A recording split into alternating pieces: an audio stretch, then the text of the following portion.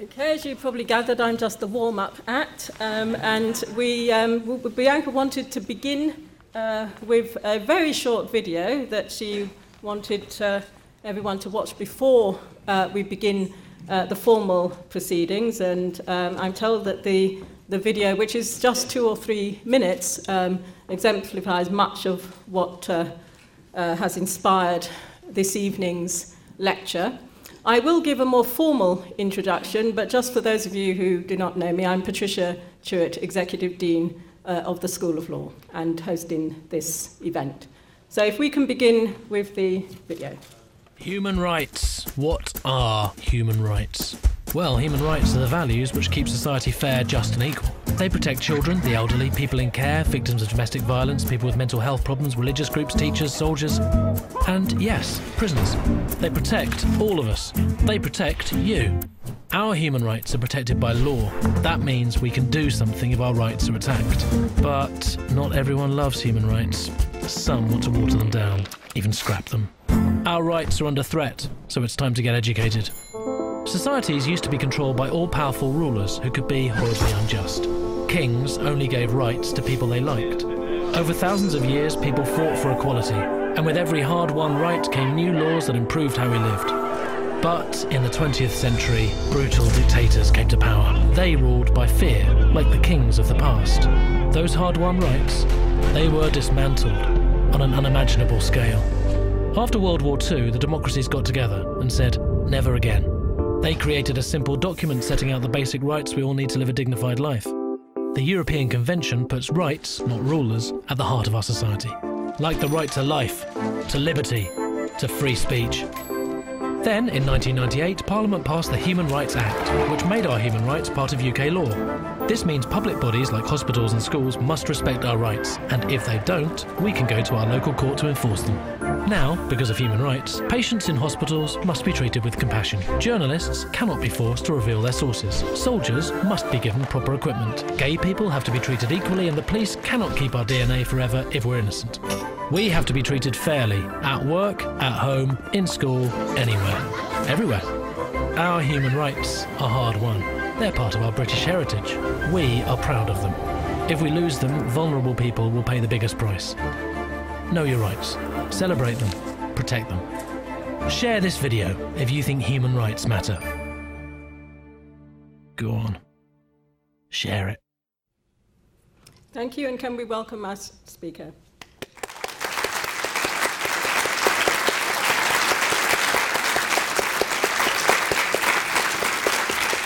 So, can I begin by thanking you all for coming out in force to what is the 6th annual lecture of the School of Law at Birkbeck.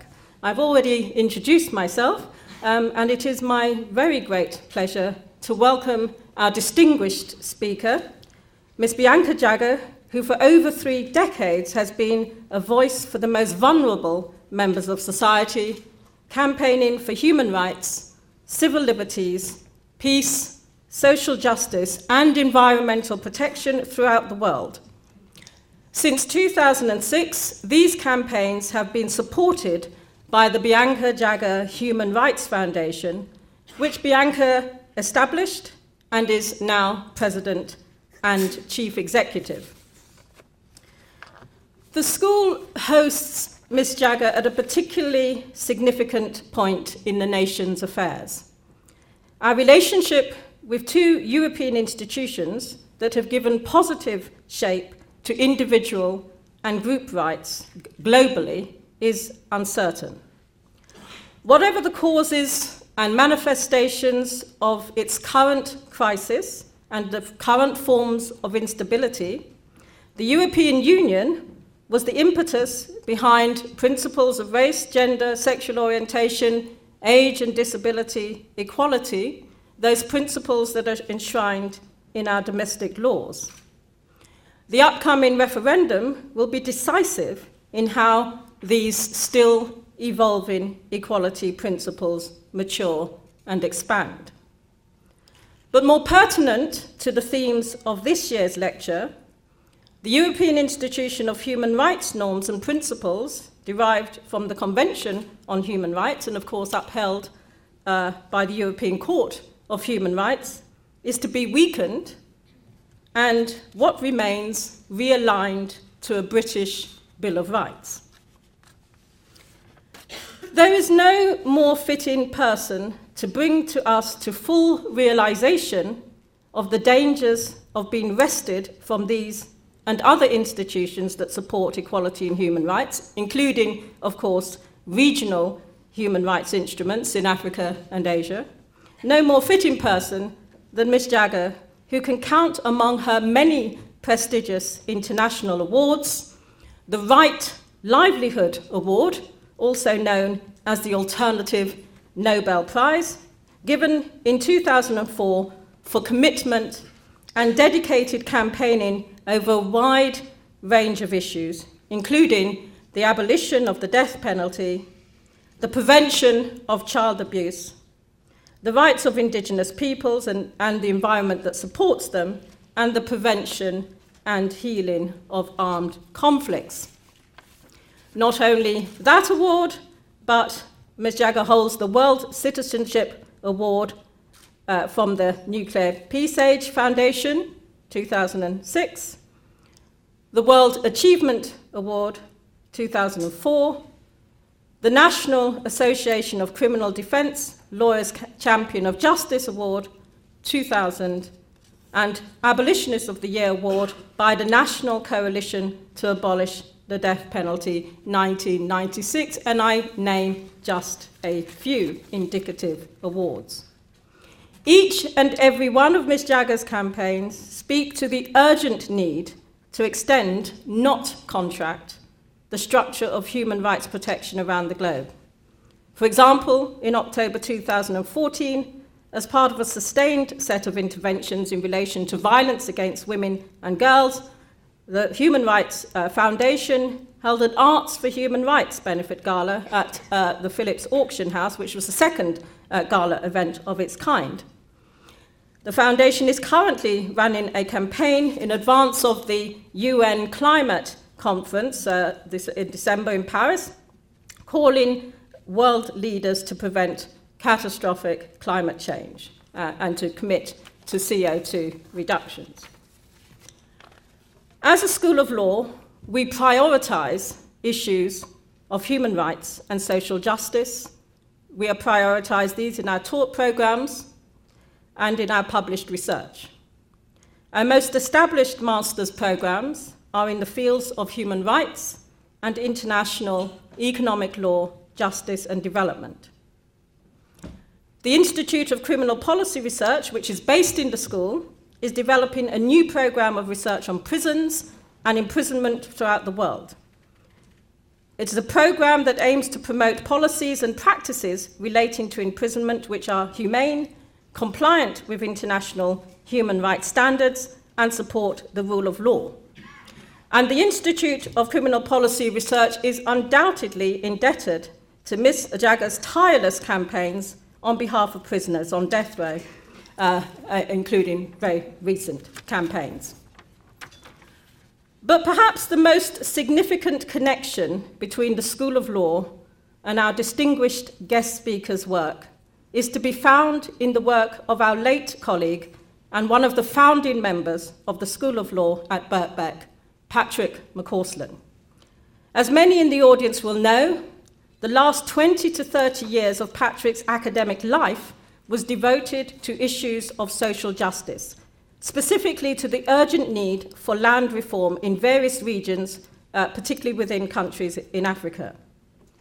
The McCausland Fund for Social Justice was launched by us last year, and I'm delighted now to take the opportunity of tonight's wonderful event to announce to you and to Duet and Fiona McCausland, who I hope are in the audience, to announce to you that this annual lecture will from now be named the Patrick McCausland Annual Law Lecture.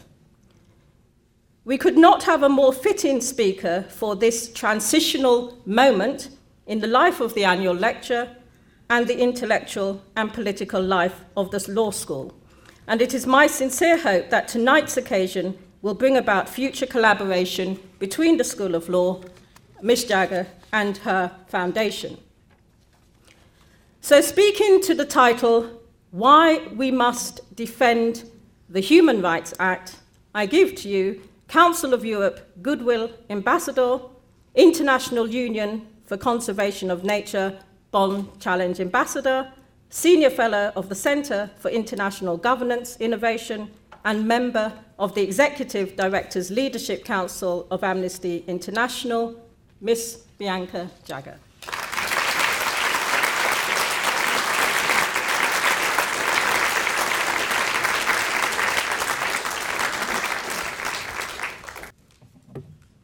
Thank you, Patricia, for your kind introduction. I'm very humble for all those wonderful things you said about me. I don't think I truly deserve them. I would like to thank the School of Law for inviting me to speak today.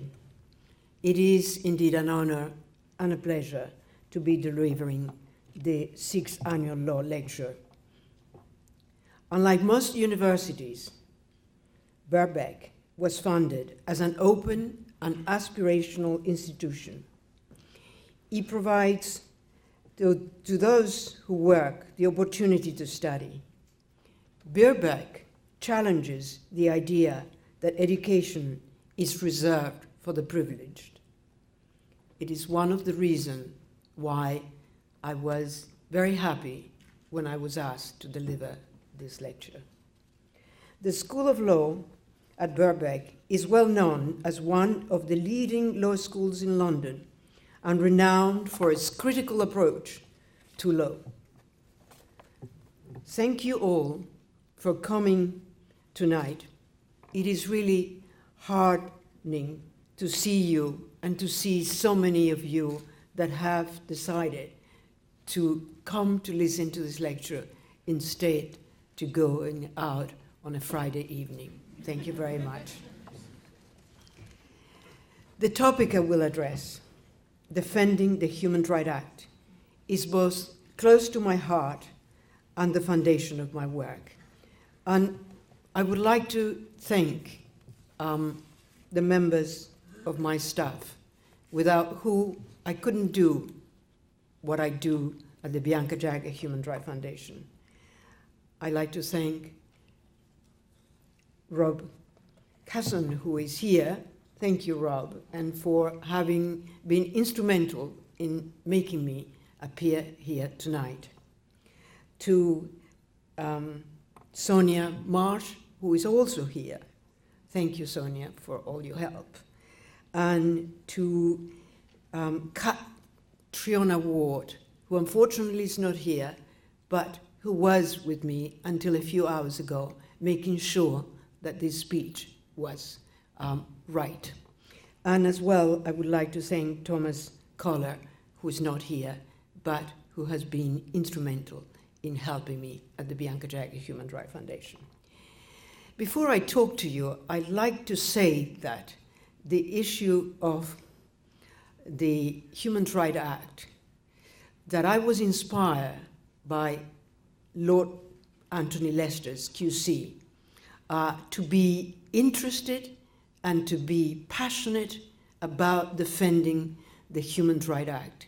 So in absence, I would like to thank him for everything he has done to enlighten me on this issue. I'm here today to mount a defense of the Human Rights Act in response to the threat it is facing and present the case of why we must protect it. The need to stand up for the Human Rights Act has never been more urgent. The Conservative Party's determination to repeal the Act, coupled with the persistent misrepresentation of the Act by sections of the British media, is a threat to the future of human rights, of human rights and of the Human Rights Act. It has been subject to false rhetoric, scaremongering, and myths.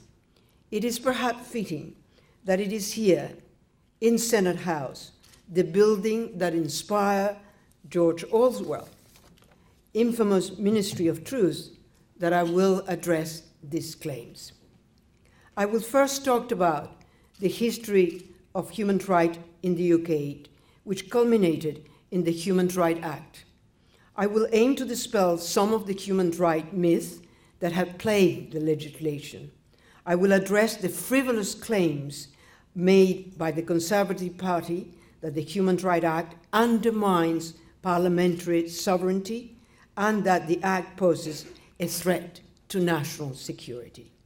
And finally, I will argue that now more than ever, we need to protect our rights against the expansion of state powers and surveillance, often justified under the guise of threat to our national security. Human rights are the principles that ensure a fair, just, and equal society.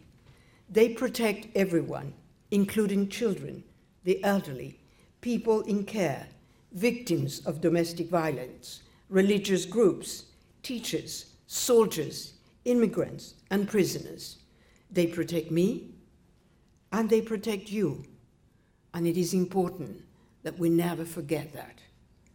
Our human rights are enshrined in law, which means we have avenues of recourse if those rights are attacked. But some want to water them down, even scrap them. I believe that the United Kingdom has arrived at a critical moment in its history and in the history of human rights legislation. Our rights are under threat, and perhaps after you hear what I have to say, you will consider that what I'm saying is not exaggerated. I'm deeply concerned that the Conservatives want to sacrifice our human rights to fit their political agenda. Before the end of the year, there will be 12-week public consultation on the new proposed British Bill of Rights, which is intended to replace the Human Rights Act. The government claims that the British bill does not mean that the UK will pull out of the European Convention on Human Rights. But can we trust the Conservative government's assurances? We will not know what the bill will actually contain until the draft is published, which of course has not yet. The Conservative government will, like the British Bill of Rights, to skip the usual legislative scrutiny of a green or white paper and go straight to the House of Commons. I wonder why.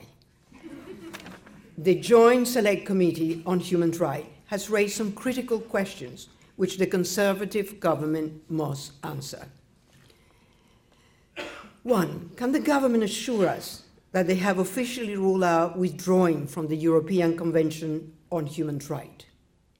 Can they assure us that they have ruled out ending the UK obligation under international law, the Article 46, to abide by the final judgment of the European Court of Human Rights in any case to which they are parties? And does Prime Minister David Cameron intend to replace the Human Rights Act, the culmination of 800 years of evolving human rights legislation, with a British Bill of Rights in 12 weeks? I cannot fathom how he could consider 12 weeks long enough to deal with such a complicated and contentious issue. Does the government intend to publish a white paper, draft clauses, or a draft bill for pre-legislative scrutiny? How will the Tories ensure the consultation of the evolved institution and that the views of different parts of the UK are heard? What consideration has been given to the possible impact of changes to human rights framework on Britain's standing abroad and role of the Foreign and Commonwealth Office in the consultation? What are the proposals for wider public consultation? Will proposals and submissions be made available on the UK government websites? These are critical questions which I hope the government will be giving us an answer. Alan Travis, the Guardian Home Affairs editor, writes, As it stands at the moment, the Conservatives' published plans amount to little more than a scribbling on the back of a fag packet. I fear that we are being led down the garden path. Philip Sands, QC and Professor of International Law at University College London, served on the last government's commission on a Bill of Rights, and as a result, after he participated, he writes in the Guardian newspaper, in the course of our deliberation, it became clear that 3 of the 4 Tory members appointed by Cameron actively wish for the UK to leave the convention, and that one aim of the British bill was to facilitate their objective. That desire, not publicly expressed in the face of opposition around the country, led me to join Helena Kennedy in departing from the majority and opposing a British Bill of Rights.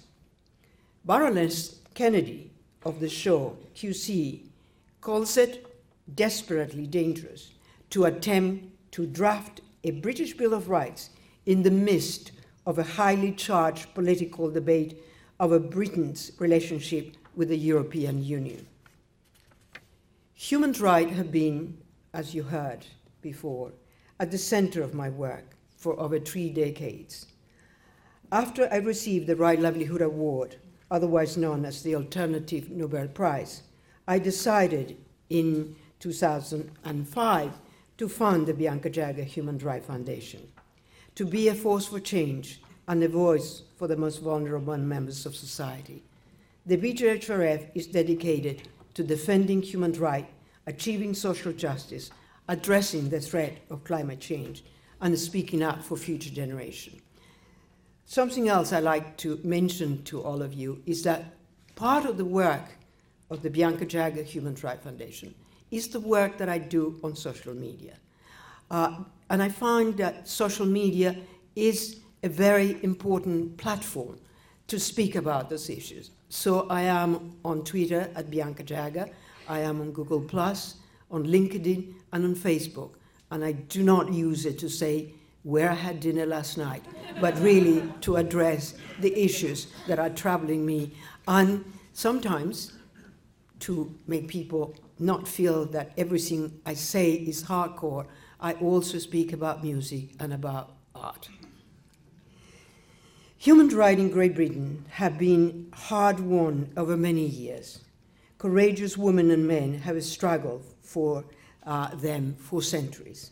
The Human Rights Act itself has been 800 years in the making, and it is not an exaggeration that it has taken that long to be able to arrive to the Human Rights Act.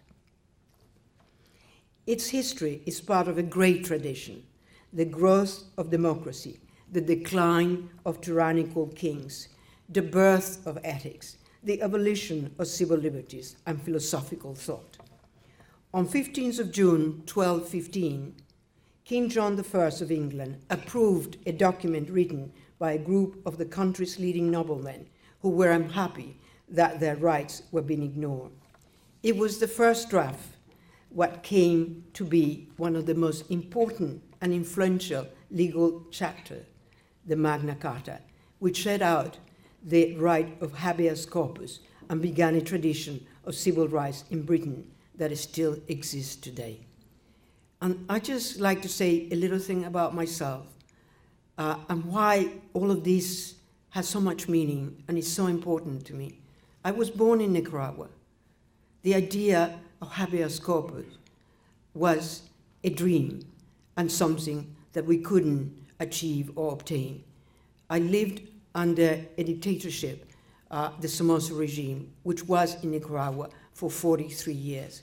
So perhaps that will give you a sense of why all of these is so important and continues to be so important to me. Later, in 1647, the Levellers, a group of English political activists, produced the Pioneering An Agreement of the People, which set out a list of constitutional principles calling for liberty of conscience in matters of religion, freedom from conscription, and demanded that laws apply equally to everyone. There must be no discrimination on grounds of tenure, estate, charter, degree, birth, or place.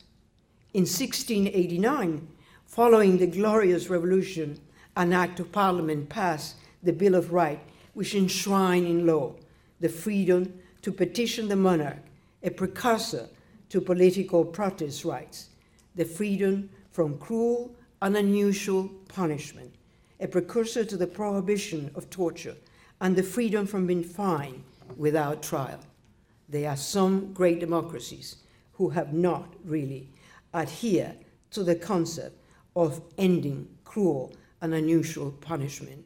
And I mention that because I work on the death penalty or against the death penalty or for the abolition of the death penalty, and work in the United States who doesn't consider that the death penalty is a cruel and unusual punishment. Throughout the 18th and early 19th century, Enlightenment thinkers wrote and discussed philosophy of liberty, the notion of the freedom of the press and equality between men and women. Their ideas are the cornerstone of human rights and the rule of law today. Among these was Thomas Paine, who strongly influenced the American and French Revolution. He spoke of the rights and the responsibility we owe each other. A declaration of rights is, by reciprocity, a declaration of duties. Also, whatever is my right as a man is also a right of another, and it becomes my duty to guarantee as well as to possess. Another important figure in the development of human rights in Britain is John Stuart Mill. In On Liberty, he wrote that democracy does not prevent the tyranny of the majority over unpopular minorities, and that there must be checks on Parliament's power to prevent it from passing laws that discriminate against particular groups. And I'm sure that this makes you think about what's happening at the moment. In her prophetic 1792 book, A Vindication of the Rights of Women, Mary Wollstonecraft argued that women should not be seen as ornaments or property to be bought and sold, that women are human beings deserving of the same fundamental rights of men. In addition to equal rights for women and dignity for all, Wollstonecraft also called for a national education system. Her ideas, which were revolutionary for their time, and in some ways still revolutionary today, politicians and author Horace Walpole described Wollstonecraft as a hyena on petticoats. It is worth noting that over 200 years after Wollstonecraft wrote, we have yet to realize her vision of a fair and equal society for men and women. Progress towards democracy continued throughout the 19th century. In 1832, the Great Reform Act gave more people the right to vote and increased the electorate from around 366,000 to 650,000 people, about 80% of the total adult male population.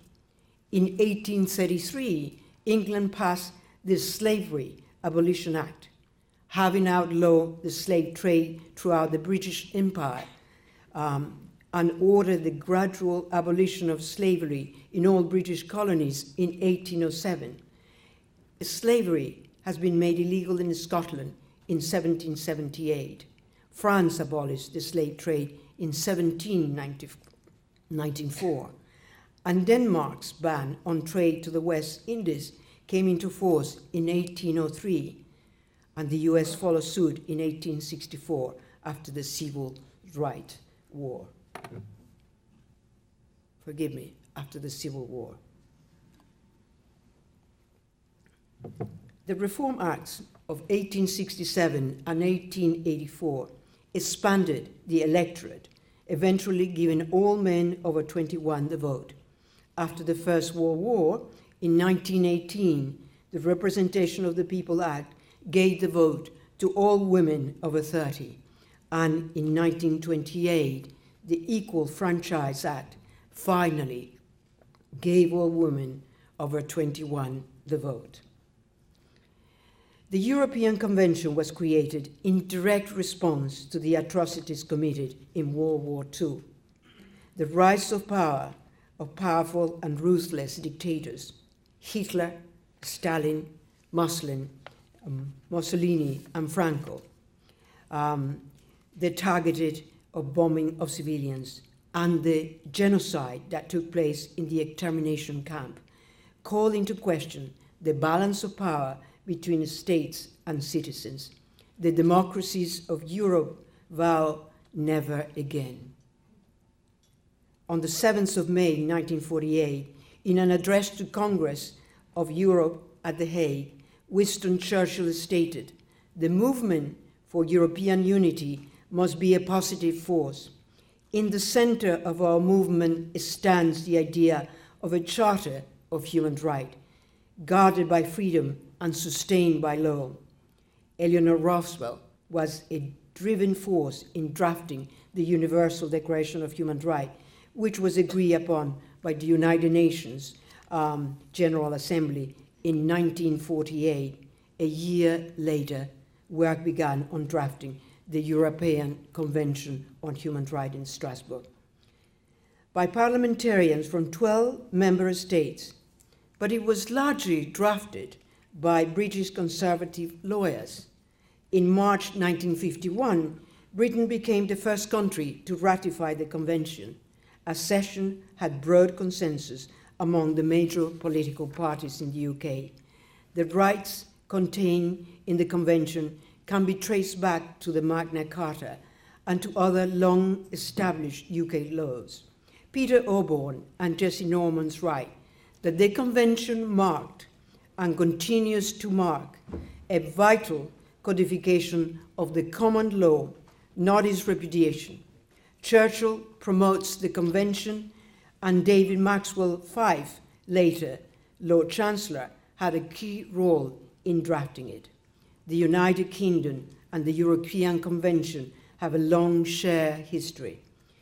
Including Britain, 47 countries have agreed to the convention, which provides civil and political rights to all citizens. Human rights ideals continue to permeate British law between then and now. The death penalty was abolished in the UK in 1964. Wayne Evans and Peter Allen were the last people to be executed in this country on the morning of August 13. In 1975, the Sex Discrimination Act was passed and the Race Relations Act followed a year later. This act made discrimination on grounds of ethnicity or gender illegal and introduced the concept of indirect discrimination. As Lord Lester of Herne Hill, QC, said in a speech earlier this year, it took another 30 years of campaigning to achieve the Human Rights Act in 1998. Lord Lester played a pivotal role in making the European Human Rights Convention directly enforceable in British courts. His paper, Democracy and Individual Rights, called for incorporation of the European Convention on Human Rights into British law in 1968. He introduced 2 private members' bills on the subject, which became models for the Human Rights Act 1998. In his speech this year, Anthony Lester described the Human Rights Act as a brilliantly designed and drafted, clear and concise. He explained that the Human Rights Act required all 3 branches of government to respect the Convention rights, not only the judges. The Human Rights Act respects our unique system of parliamentary sovereignty. It does not empower the courts to strike down legislation. Instead, they may issue a declaration of incompatibility, and the choice of remedy is a matter for government and parliament, subject to the victim's right to seek redress in Strasbourg. The long and proud history of the Human Rights Act undermines the claim of those who want to repeal it, that it was a culture imposed by Europe. According to James Sweeney of the Human Rights Center at Durham University, the idea that human rights are alien to the UK is a myth. Even with the checkered past of slavery and colonialism, the UK has a long history of thinking about civil liberties. The Human Rights Act was given royal assent in 1998 and came into force in the year 2000. When Parliament passed the Human Rights Act, it made our human rights part of UK law. This means that public bodies like hospitals and schools must respect our rights, and we have to be treated fairly at work, at home, at school, anywhere and everywhere. The main purpose of the Act is to incorporate into British law the rights and protection contained in the European Convention on Human Rights. It was one of the cornerstones of Labour constitutional reform, which I hesitated before I made this quote. Blair described as the biggest program of change to democracy ever proposed. Vernon Bogdanor, Emeritus Gresham Professor of Law and Researcher Professor at King's College, London, describes Labour's introduction of the Human Rights Act as the cornerstone of the new constitution. The intention of the Human Rights Act was to bring rights home by integrating human rights into the work of the government, parliament, and the judiciary. The human right has two important features I would like to highlight. First, so far as it is possible to do so, acts of parliament must be read and given effect in a way that is compatible with the European Convention. If it is not possible for judges to read down other legislation in this way, then all that the courts can do is to say so and refer to the incompatibility back to Parliament.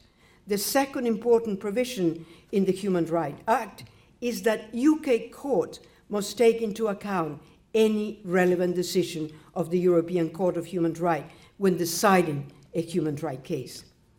The Human Rights Act has come under sustained attack from the Conservative Party, as well as some factions of the British media. The Conservative Party 2015 manifesto commits the government to tearing up the Human Rights Act and replacing it with a British Bill of Rights. This pledge appears twice in the manifesto, first under the heading Fighting Crime and Standing Up for Victims, and later under the section Real Change in Our Relationship with the EU. Elements within the Conservative Party have long wanted to repeal the Human Rights Act. In a conference speech in 2006, David Cameron said, "We will abolish the Human Rights Act and put a new British Bill of Rights in its place." After May's general election, he said he wants to break the formal link between British courts and the European Court of Human Rights. Home Secretary Theresa May has gone even further and suggested that the Tories may have to resort to the so-called nuclear option of leaving the European Convention of Human Rights. This even more drastic threat is rumored to be dividing the Tory ranks. At the 2013 Conservative Party conference, she said, "If leaving the European Convention is what it takes to fix our human rights law, that is what we should do." So, as you can see, when I said that the Human Rights Act is under threat, I am not exaggerating. If the plan is carried out, it will undermine our fundamental protection against state interference. Scraping the Human Rights Act and replacing it with a diluted National Bill of Rights will jeopardize the safeguards that hold our government to account. While this controversial pledge was notably absent in the 2015 Conservative Party conference, I have great doubts that the Tories will retreat from this manifesto pledge. I would like to refute three arguments made by the Conservatives in the case for repealing the Human Rights Act. Their claims that the Human Rights Act undermines parliamentary sovereignty. that the European Convention on Human Rights goes beyond its original mandate, and that the Human Rights Act is simply a villain chapter. What's sad about this is that I have sat recently next to some very distinguished lawyers who claim and support what I'm going to tell you, and have fallen to believe these fictions. The constitutional principle of parliamentary sovereignty in the UK makes Parliament the supreme legal authority. No Parliament can create laws that bind future parliaments, and no court can directly overrule its legislation. Opponents of the Human Rights Act often claim that the Act provides the judiciary with exclusive control over the laws of the land, allowing judges to override the will of Parliament. This could not be further from the truth. The masterful drafting of the Human Rights Act preserved the principle of parliamentary sovereignty. The only powers the Human Rights Act provides the UK judiciary when faced with a potential conflict between a statute and the Convention is to issue a declaration of incompatibility under Section 4 of the Act. Such a declaration does not more than flag up to Parliament a conflict between the Convention rights and legislation. It does not annul or repeal legislation. The sovereignty of Parliament is maintained. Contrasting this power with other jurisdictions, the late Lord Bingham stated, "The courts here cannot, like the court of most other countries, annul, supersede, or strike down any act of Parliament as inconsistent with the Convention. The most they can do is declare an act to be incompatible with the Convention. Such a declaration has no practical effect whatsoever," Lord Bingham said in his keynote speech to Liberty. The second point I want to make in relation to parliamentary sovereignty is the claim that the Human Rights Act imports judgment from the European Court of Human Rights into British law. This, again, is a perversion of the truth. Rather, the Human Rights Act allows British courts and British judges to decide on cases concerning basic rights rather than referring them to the European Court in Strasbourg, as was the case before the year 2000. In fact, in the Human Rights Act is repealed, then for as long as Britain remains a signatory to the European Convention on Human Rights, British courts will have no say and decision will be made by the European Court. The Conservative claims that repealing the Human Rights Act and passing a British Bill of Rights will allow British judges to decide on British human rights cases, restoring sovereignty. This claim is misleading and incorrect. Under the HRA, justice is closer to the ordinary person, more accessible and less expensive than before. Repealing the HRA will force individuals to exhaust all judicial avenues in the UK before then taking their case to the European Court. This will deny people their justice, but will not stop the UK bound under the European Convention. The relevant section of the HRA for parliamentary sovereignty in Section 2, bracket 1, which read, "A court or tribunal determining a question which has arisen in connection with a convention right must take into account any judgment, decision, declaration, or advisory opinion of the European Court of Human Rights." This wording was explicitly selected to ensure that UK courts are not bound by the European Court. During the passage of the Human Rights Act, the Conservative peer Lord Kinsland suggested an amendment to make European Court of Human Rights case law-binding at British courts. In response, Lord Irvine, then Lord Chancellor, replied, "We believe that Clause 2 gets it right in requiring domestic courts to take into account judgment of the European Court, but not making them binding." When judges in the Supreme Court wish to depart from decisions of the European Court due to fundamental disagreement, they can and can do it. For example, in the Al-Khawaja case, Imad Al-Khawaja, 55, a consultant physician, was convicted of indecently assaulting 2 female patients under hypnosis. One of the women, who had multiple sclerosis, killed herself before the trial in 2004, and her written statement was read to the jury. The Supreme Court referred the question of written testimony to the European Court of Human Rights. They determined that criminal conviction based solely on decisively or hearsay evidence could breach Article 6 right to a fair trial, as the right to examine a witness contained in Article 6, bracket 3, bracket D would be denied.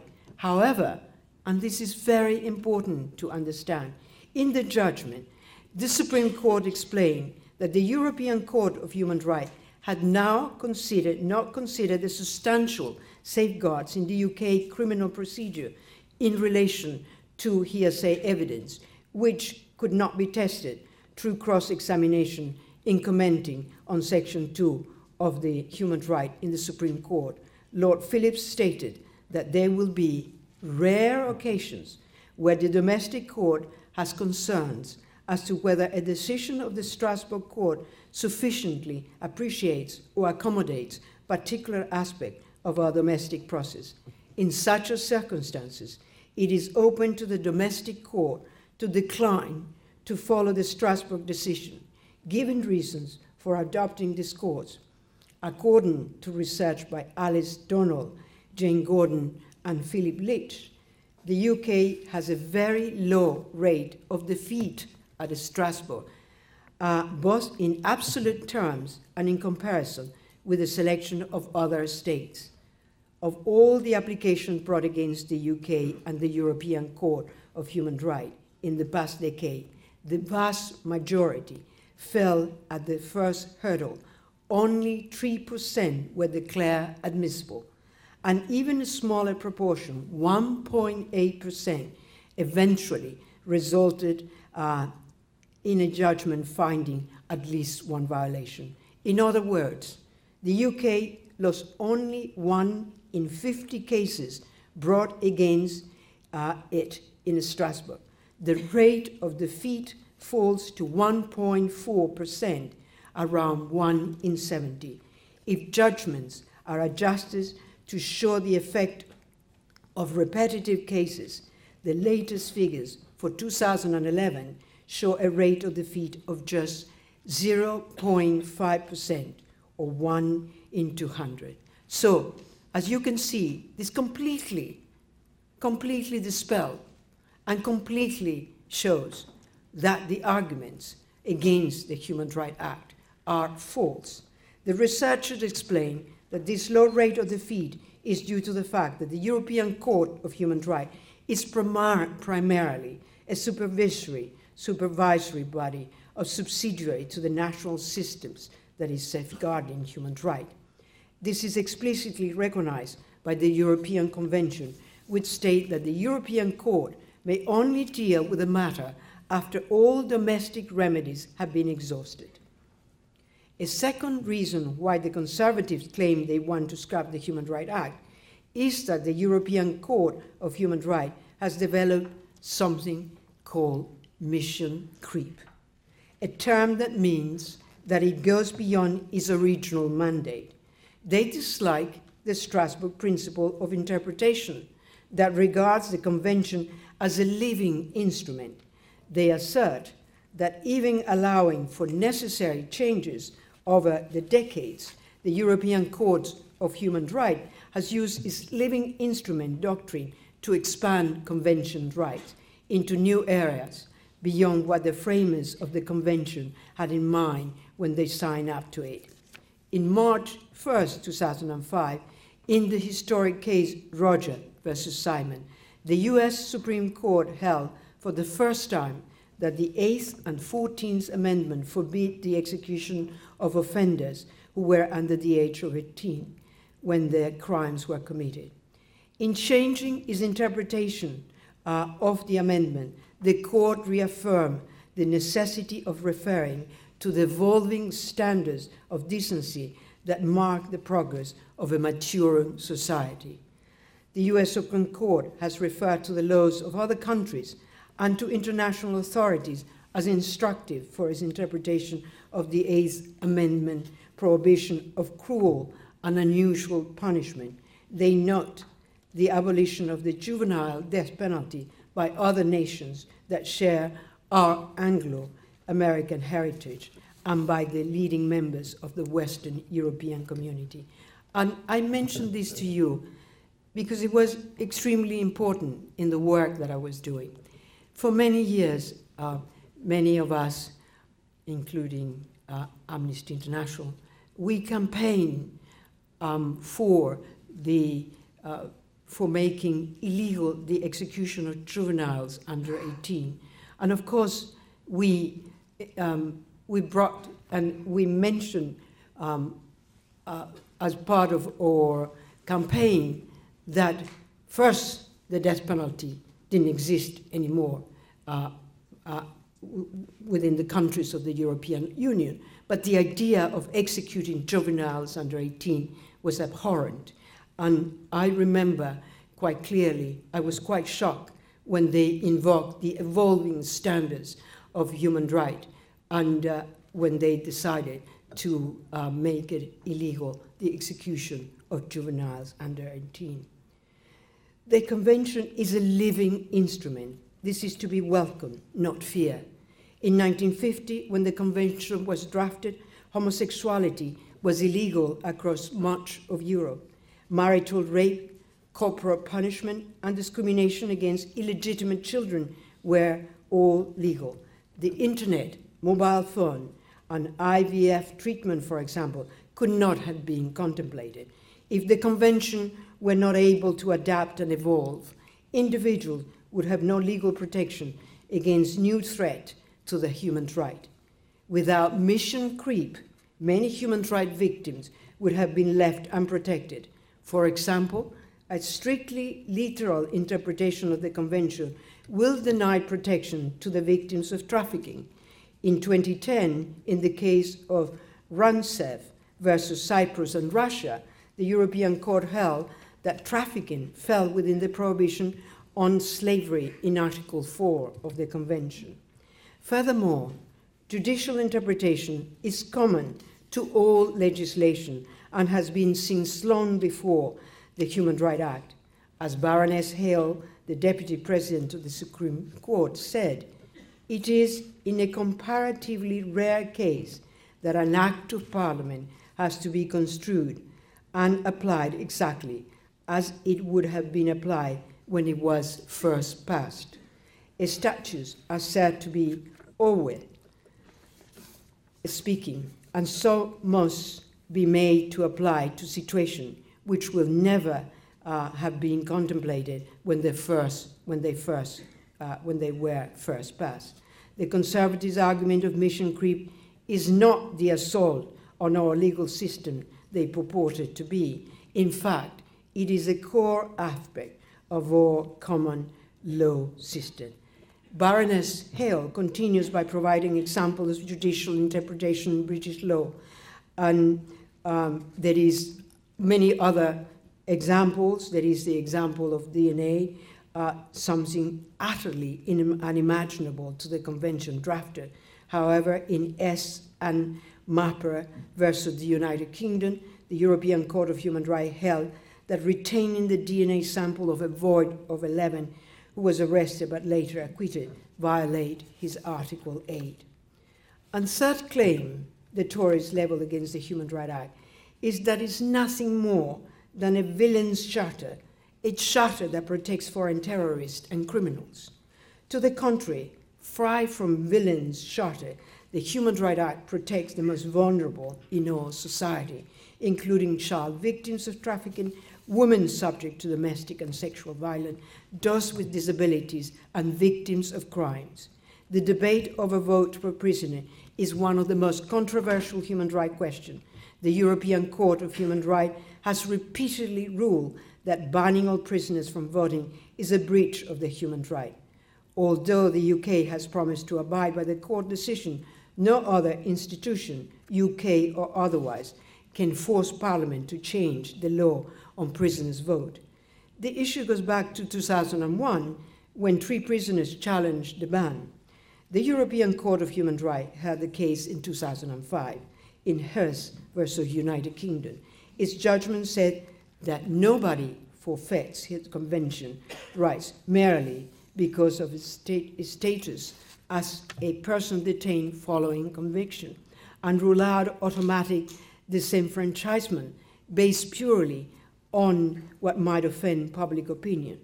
The court felt that there hadn't been any substantive debate by members of the legislature on whether a ban on all convicted prisoners voting was a measured way of preventing crime and enhancing civil responsibility and respect for the rule of law. The Grand Chamber of the European Court concluded that the law is disproportionate, a blunt instrument. The European Court did not say that all prisoners must have the vote, and I repeat, the European Court did not say that all prisoners must have the vote, and it remains up to the UK to decide how to change the law so it is in keeping with the convention. So you see some of those examples that I give you, how different they really are than what is being claimed. I was going to talk to you about Abu Qatada, but I don't know if that will be too long for you, and what I will do is I will give my speech so you can read that. But what I want to say is sections of the media and detractors of human rights legislation expand the case of Abu Qatada as an example of the perils of the Human Rights Act, the delays it causes, the frustration it caused UK governments, the 1.7 legal cost. Even more disturbing than the media's allegation of Qatada's words and action in the closed court was the existence of action of the secret court system in itself. Qatada was punished despite neither him nor his lawyers seeing or contesting the evidence. He did not have the public hearing that was his right under Article 6 of the European Convention. Let's think about this. This was something that I found very interesting. An investigative journalist, John Dancing, puts it this way. If someone under torture made a statement that you had committed a heinous crime, would you consider that evidence against you to be safe or fair? Would you be willing to be extradited to another country or even deported back to your home country based on such an accusation obtained under torture? Would you be happy to be accused of a serious crime without being told the basis or evidence behind that accusation? Would you be happy to be punished for a crime for which you hadn't been tried or convicted? Rather than attack the Human Rights Act, the Tories should have been contemplating the time they squandered fighting against the right to a fair trial. They should have been establishing procedures to ensure international agreement, such as the one made in this case with Jordan, with the guarantees against torture firmly in place and verifiable. Abu Qatada's case demonstrates that the Human Rights Act succeeded in preventing torture. We should celebrate the fact that the Human Rights Act enshrined in British law the notion that all humans are equal. You, me, foreigner, criminals, and even those human beings we may not like, must apply equally to everyone. There must be no discrimination on grounds of tenure, state, charter, degree, birth, or place. Shortly after Abu Qatada's retrial in Jordan, Bernard Keenan, a former immigration solicitor who is now researching national security law and the use of secret evidence at the London School of Economics, wrote in The Guardian, "We should take the time to reflect carefully on Abu Qatada and the Human Rights Act, because it throws into stark relief two views of our society. One is a society with robust ideas of justice and fairness, and system for protecting them. The other is a society so obsessed with controlling external threats that it risks destroying itself in the process. We should ask ourselves which one we prefer to be. On Wednesday, November 4, 2015, the draft Investigative Power Bill was unveiled by Home Secretary Theresa May. This disturbing proposed legislation confers extraordinary powers on the police and security services. The most controversial power that is proposed is the storage of everyone's internet connections records, tracking the websites they have visited, which is banned as too intrusive, even in the US and every European country, including Britain. The bill requires internet and phone companies to keep internet connection records, tracking every website you visited for a maximum of 12 months, but will not require a warrant for the police, security service, or other bodies to access the data. Local authority will be banned from accessing internet records. The unprecedented access represent a challenge to Article 8 of the Convention, respect for private and family life. I am concerned that under the new legislation, politicians will be empowered to decide when it is appropriate to invade our privacy and there will be no judicial checks and balance. As well as the sustained political attack on the Human Rights Act and European Convention, there have been numerous human rights myths perpetrated by factions of the British media, and I hope you would like these examples. Many of you may remember the ludicrous example Theresa May gave at the Conservative Party conference in 2011, that under the Human Rights Act, a Bolivian student could not be deported because he had a pet cat. The Mail's headline for this story read, "An illegitimate immigrant was allowed to stay in Britain because he had a cat." The press twisted the details of the case, and it became a catalyst for anti-immigration feelings. Perhaps Theresa May must read in the tabloids and not the decision of the Immigration Tribunal. This spurious claim concerns the decision of the Asylum and Immigration Tribunal by Senior Immigration Judge Gleeson. Judge Gleeson explained that the reconsideration of the deportation order was granted in reference to the inappropriate weight placed on the appellant having to leave because not only his partner, but also because their joint cat. The judge, rather cheekily, anonymized the cat's name, and all at the end of the judgment stated, the immigration judge determination is upheld, and the cat, in bracket redacted, need no longer fear having to adopt two Bolivian mice. May was wrong. The cat is out of the bag. The Home Office lost the case not because of a cat, but because they failed to give sufficient weight to the Bolivian students' long-term relationship and rights under Article 8 of the European Convention, which ensures a right to respect for one's private and family life. Then there is another great one, and I will tell you, this was not an easy speech to prepare, but this example make us have a fun time at the office. Another outrageous claim is that police gave fried chicken to a burglar because of his human right. The truth is that in 2006, a suspected car thief fleeing police was besieged on a roof for 20 hours. During the course of the standoff, the police negotiating team gave the man Kentucky Fried Chicken and cigarettes. It was widely reported that this was to protect his well-being and human right, which was clearly false. There is no human right to Kentucky Fried Chicken, or indeed to provide with any food in such a scenario. Rather, the police were using general negotiating tactics to encourage him to come down from the roof. Now, but that's not all. There is the porn myth surrounding the Human Rights Act.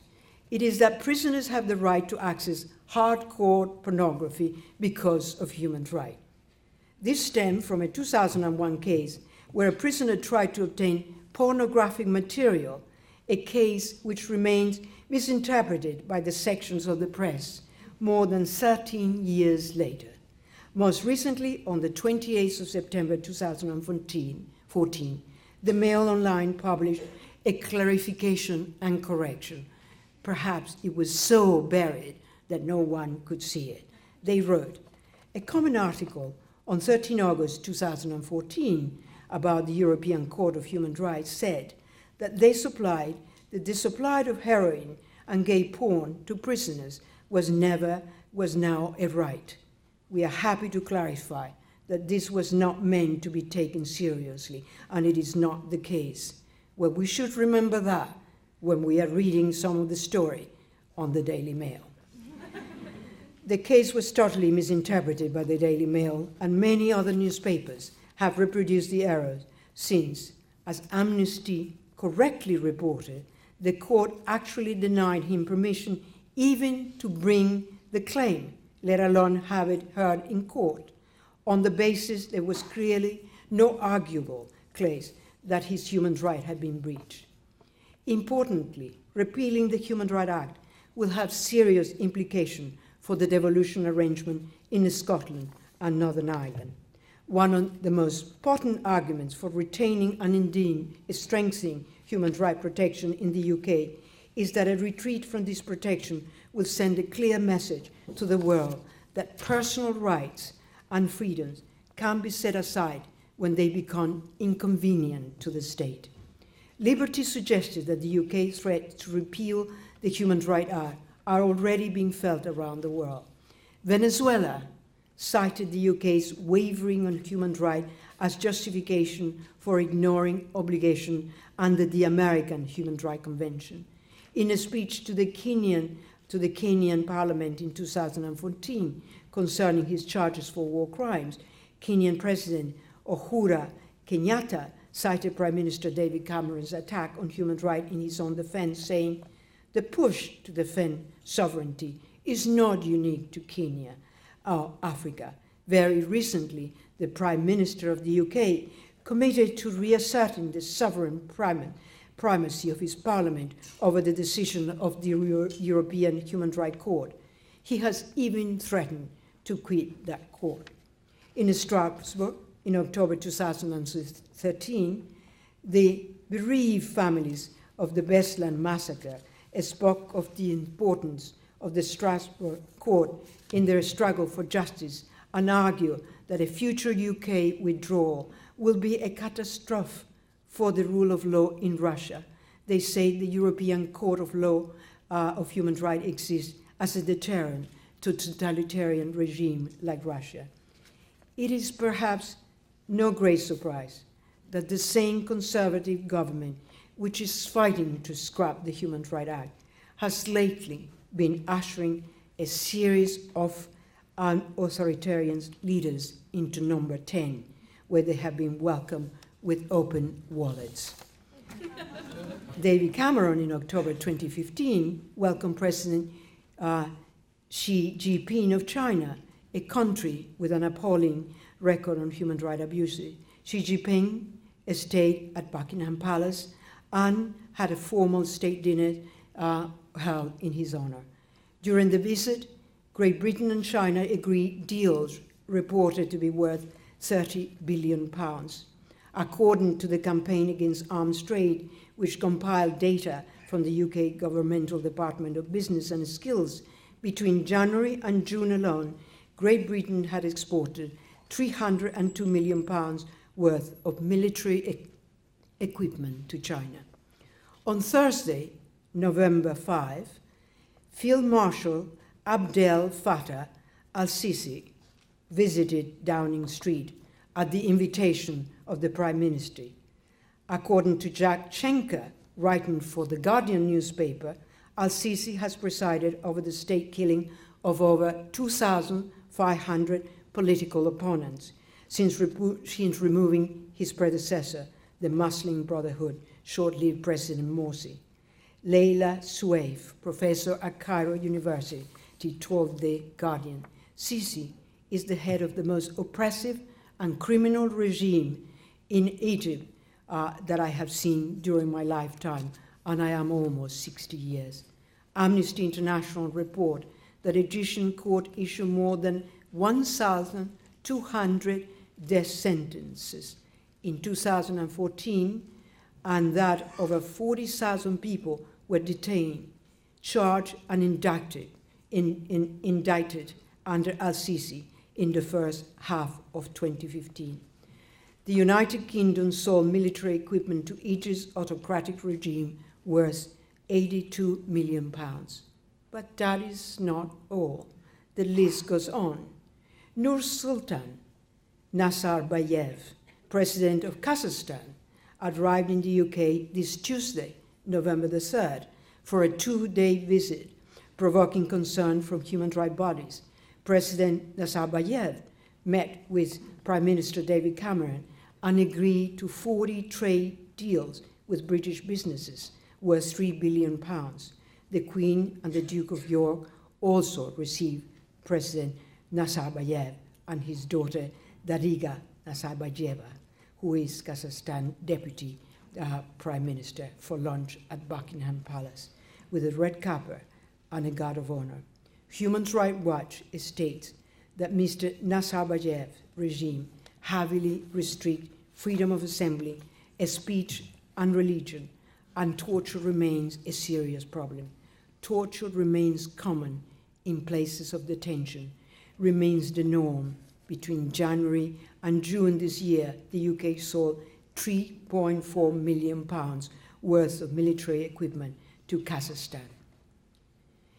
In response to the Conservative threat of repealing the Human Rights Act and replacing it with the British Bill of Rights, Juan Mendes, UN Special Rapporteur on Torture, warned it was a dangerous and pernicious development.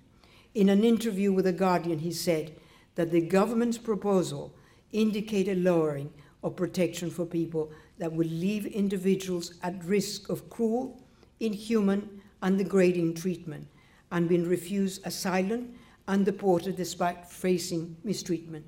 He said such a move could contravene Britain's obligation under international law and set a very bad example for the rest of the world, potentially allowing a state to dilute the levels of protection for vulnerable people. Mendes said that the timing of the new Bill of Rights in the middle of a migration crisis will seem distasteful to many international observers. The Human Rights Act has improved the lives of millions of people in the United Kingdom since coming into effect just 15 years ago. For example, it has brought to account UK police for failing to investigate human trafficking and rape cases. He has forced UK law to change to prevent rape victims from being cross-examined by their attacker, establishing law the right for an independent investigation to take place following a death in prison. It helped patients to gain access to life-saving drugs and held hospitals to account when failures in mental health care had directly led to suicide. It has helped to establish that failing to properly equip British soldiers when on active duty abroad was a breach of their human rights. In the mid-Staffordshire hospital scandal, allowed for over 100 claims that gross or degrading treatment of patients, mostly elderly, had caused or hastened the defeat. And to conclude, I want to say, human rights are universal and inalienable. They provide all of us with basic fundamental freedoms and enshrine the principles of equality and justice for all, and allow individuals legal recourse against the state for infringements of this right. Many people, statesmen, intellectuals, judges, writers have struggled to develop and uphold this principle in UK law for hundreds of years. With every hard-won right, that law has grown to reflect how we live and govern ourselves. Here in Great Britain, we are part of a great legal, philosophical, and ethical tradition that historically has called for more human rights to be recognized as our societies evolve. We have strive to become progressively more just and more fair to all. If the Conservatives are allowed to scrap the Human Rights Act, it will be a travesty which will undo decades, even centuries of progress. There is no doubt that the most vulnerable will suffer: children, elderly people, victims of violence, refugees. We will poison our children and grandchildren's legacy by leaving the UK less fair, less just place than we found it. If the Human Rights Act is repealed, the United Kingdom will find itself on the wrong side of history. The rights, and I would like to leave you with the words of Lord Bingham in his 2009 keynote speech to Liberty. The rights protected by the Convention and the Act deserve to be protected because they are the basic and fundamental right which everyone in this country ought to enjoy simply by virtue of their existence as a human being. Thank you very much. I hope it was not too long. Thank you.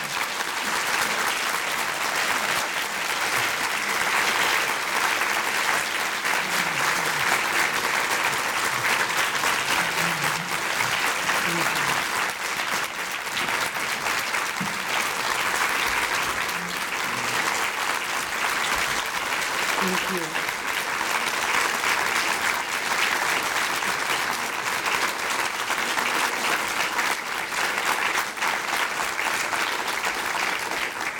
Thank you very much. May I now invite Kate Allen to close this part of the event with a formal thank you. Kate is the Director of Amnesty International UK and has been so since 2000 and was formerly Deputy Director of the Refugee Council. Thank you, Kate. Thank you.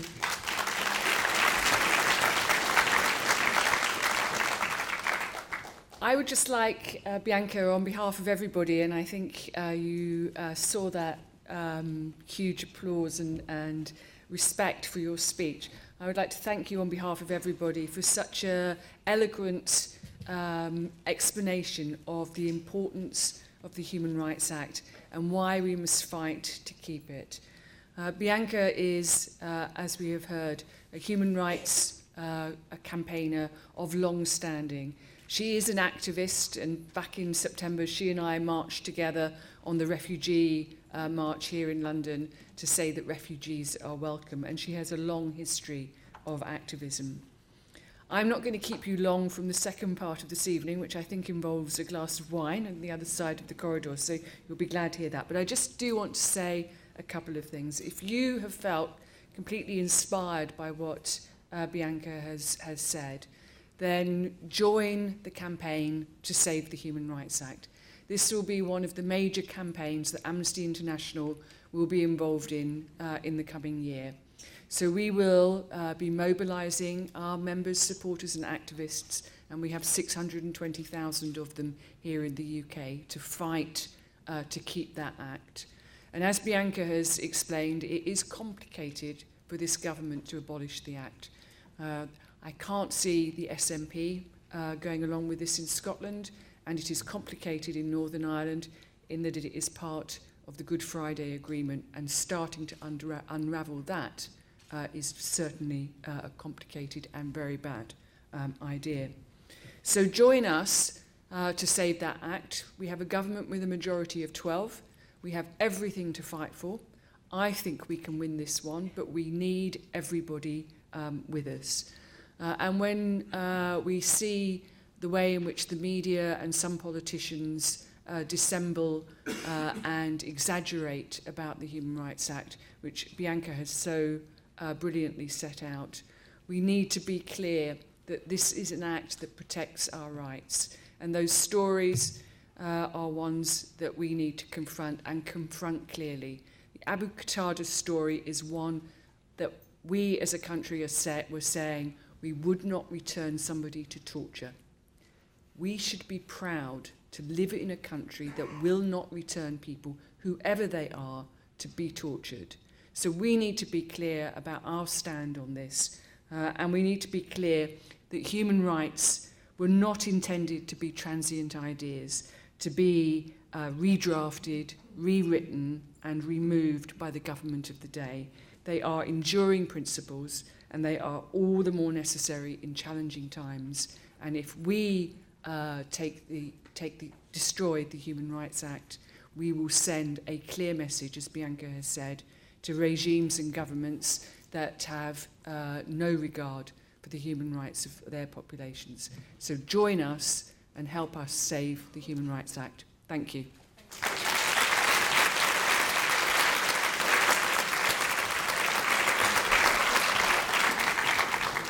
On behalf of the School of Law, I'd like to thank Bianca Jagger, our distinguished speaker, thank Kate Allen, and thank you all for participating in this event.